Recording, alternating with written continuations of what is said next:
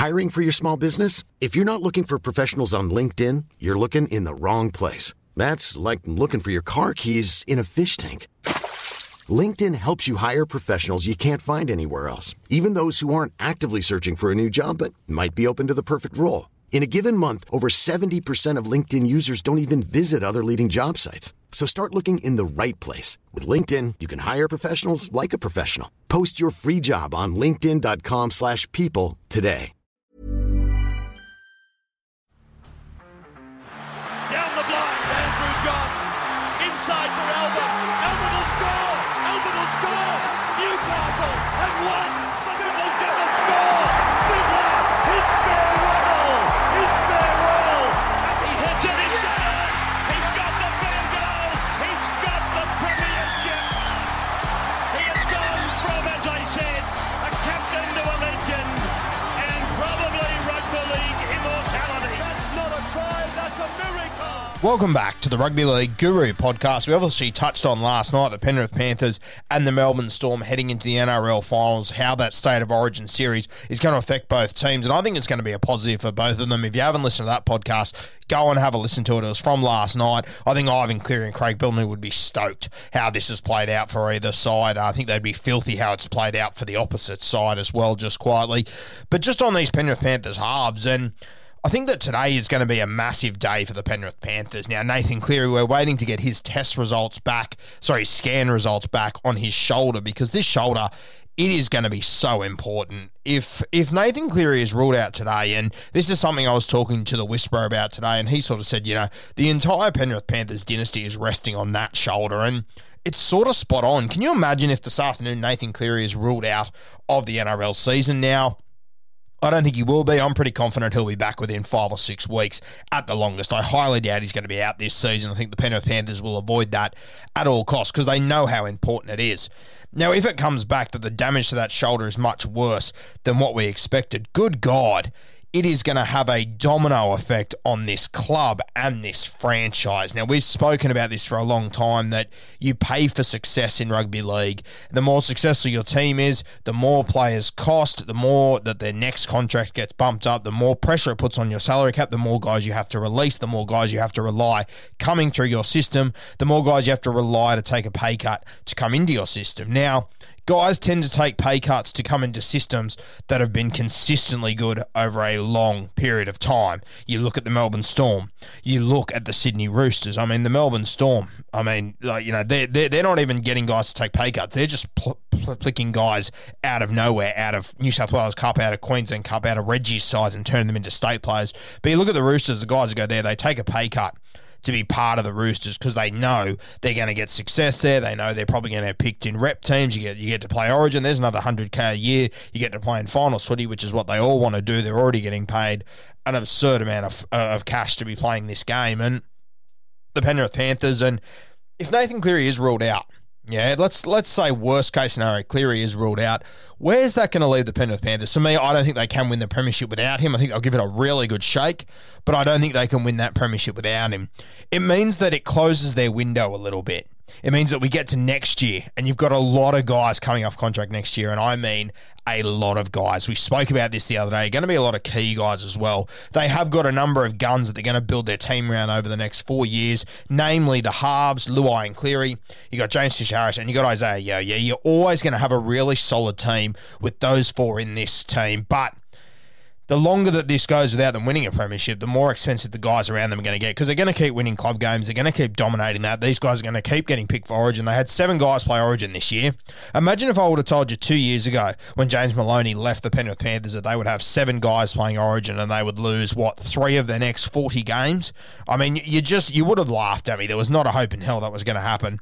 But it's very, very interesting because it all comes down to this decision today for me. I think it's going to be massive, and I'm expecting Cleary to be able to play in the next 5 or 6 weeks. But if he is ruled out, mate, this is going to have a lasting effect on the Panthers' potential dynasty that everyone's talking about. And I do think they are a team that can 100% create a dynasty. But if they lose Cleary this year, that's going to put a real hump in that. That means that they're going to have to climb the mountain again to get there, and it'll be a massive challenge. The other guy, Jarome Luai. Now, this situation that's unfolding at the moment is incredibly interesting with him. Obviously, Mal Meninga's come out and said, he's a guy that would definitely be considered for the Kangaroos. He should pledge to play for Australia. He wants to play for Samoa. Personally, I would rather see him play for Samoa. I think the international game needs Jarome Luai more than what the Kangaroos do. The Kangaroos have already got a brilliant 5'8". They've got another 5 or 6 brilliant 5'8s they could pick from. Samoa doesn't. I would definitely like to see Jarome Luai play for Samoa. I would like to see the NRL maybe step in here, maybe throw a bit of money behind closed doors to Jarome Luai to play for Samoa, because obviously the money is going to play a role. Yeah, you can tell me how proud and how this and that you are. If you're offered, I think it's like 20 grand for a test match, I don't think you get that for Samoa. You play 4 test matches, you're looking at 80k there. It could easily be 100 grand for a World Cup or whatever. Yeah, it's a lot of money. It's a lot of money, no doubt about it. And I think the NRL has to do everything they possibly can to try and get as many of these guys to play for Samoa. I think they need to try and get Papali. They need to get Anthony Milford. They need to get these guys, because the reality is, Kangaroos, they can call up the next guy behind these two, and the gap isn't much different. Yeah? Potentially the gap is just who's in better form at that point of time. Whereas Samoa, you have a look at their 5'8 stocks. If they're not picking Jarome Luai, they're going down to probably Anthony Milford. He's not in first grade at the moment.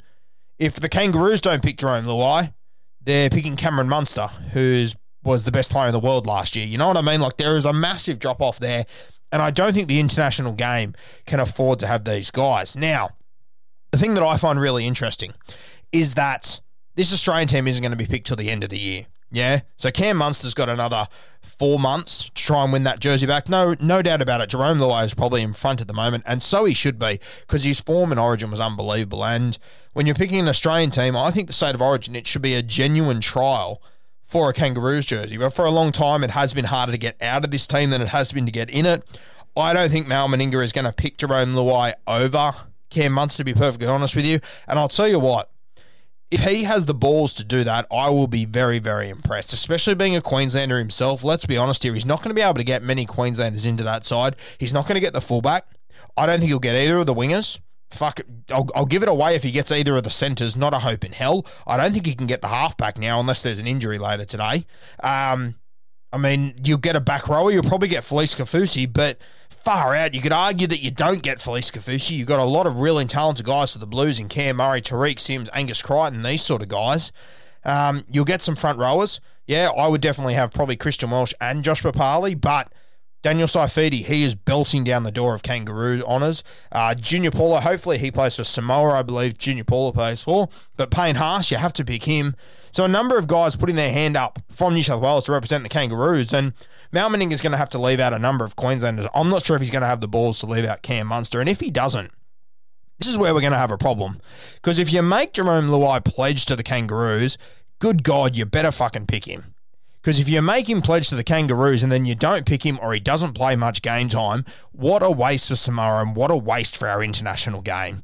I think if Mal Meninga is going to try and convince these guys to pledge now, he needs to pledge that he is going to pick them 100%, which I don't think is fair on other guys. Cam Munster could absolutely brain it in the finals. Would that shock anyone? Would that shock anyone if Cam Munster got his pants pulled down here in June, July, and then come September is the best player in our game? Wouldn't shock me in the slightest. Wouldn't shock me at all. Here's Mal Meninga trying to convince or trying to put pressure on a guy like Jarome Luai to turn his back on Samoa and pledge himself to the Kangaroos. It just seems batshit crazy to me. I think the NRL should be stepping in here and trying to do something, because into the international game, it has always been such a huge worry. It has always been such a big issue. And a guy like Jarome Luai, this has always been the problem with the Pacific Island teams that they put together. They come up with these unbelievable, talented backlines. Fullbacks are always unreal. Wingers are great finishers. Centers are strong. They're hard to handle. Front rowers are massive. Hookers are electric. Your back rowers are always dynamos. They can break tackles. They can offload. They can do it all. Lock forwards are always dangerous as all hell. Then you look to the halves, and you got blokes running around from New South Wales Cup. You got blokes running around that you've never heard of. You got blokes running around that went to England and then came back to play Reggie's here and are playing half and 5/8 of these international teams. You have a look at that Tongan team that beat Australia a few years ago. Off the top of my head, I think the halves were Katoni Staggs. I think he played 6.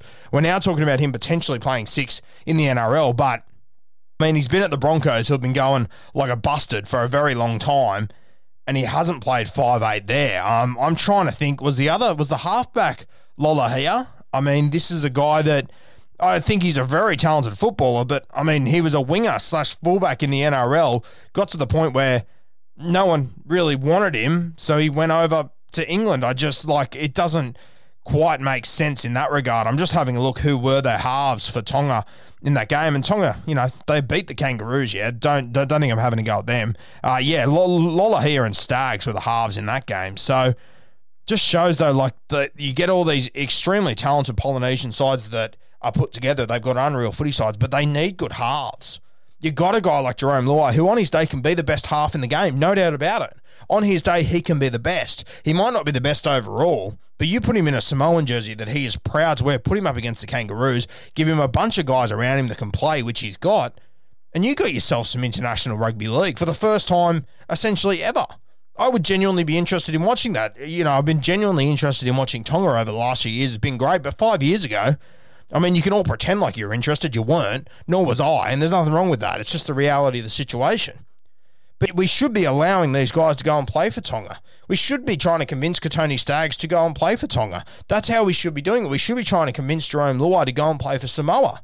If that's where he feels passionate about, and that's what he has said, then why are we trying to convince him to come and play for the Kangaroos? We've got so much talent here, it's not even funny. Even the Ledger, make these other teams great. Try and make this an international game. Try and spread it as much as we possibly can. And look, to me, I don't talk too much about international league because it doesn't appeal to me all that much, because this is the reality of the situation. But could you imagine, in a couple of years' time, if you had all of these superstar Polynesian players playing for their specific nations, it could be anything. We've already seen Tonga beat the Kangaroos, and it was one of the best things in rugby league we've ever seen. It was sensational. Like, this Australian side, Tedesco, Addo-Carr, Latrell, Whiten, Kotrick, Munster, Cherry Evans, Papali, Clemmer, Cook, Cordner, Frizzell, Jake Trbojevic. It was a star-studded side, and Tonga gave it to them. Tonga hung in the context and gave it to them. It was sensational to see, and this is what we should be aiming for, and all these other teams can do the exact same thing moving forward if they are built properly. And I think what Mal Meninga's doing is a little bit selfish, to be honest with you. He's got Cam Munster. He's got a host of other 5'8" he can pick from. If he wants Jerome Luai and you're going to convince him to not play for Samoa, fuck, you better pick him. There is no flipping and changing. There's no getting to game day and deciding, no, I'll just go with Cam Munster because he's a freak and he's a Queenslander. Cam Munster has been the better footballer for a long time. Jerome Luai is playing better football right now, no doubt about it. But if you are going to pick these guys, if you're going to take them away from their nations like Samoa, where they're genuinely making a difference to rugby league, instead of playing for the Kangaroos and filling in for a team of absolute superstars where they can play really well, but the next 2 or 3 guys up probably would have done the same job, let's be honest here. I just think it's wrong. I think the best thing for the international game is to let a guy like Jerome Luai lead Samoa around. It would just be fantastic for our game, and I hope Mal Meninga's not being a little bit selfish here. You've got Cam Munster, play him at 5'8". Just play him at 5'8". You know he's going to play well for you. You know he's going to deliver. He was in a Queensland team that was shot to pieces. Cam Munster, let Jerome Luai represent his country, Samoa. It will mean more to him, and it will mean more to rugby league to allow him to play there.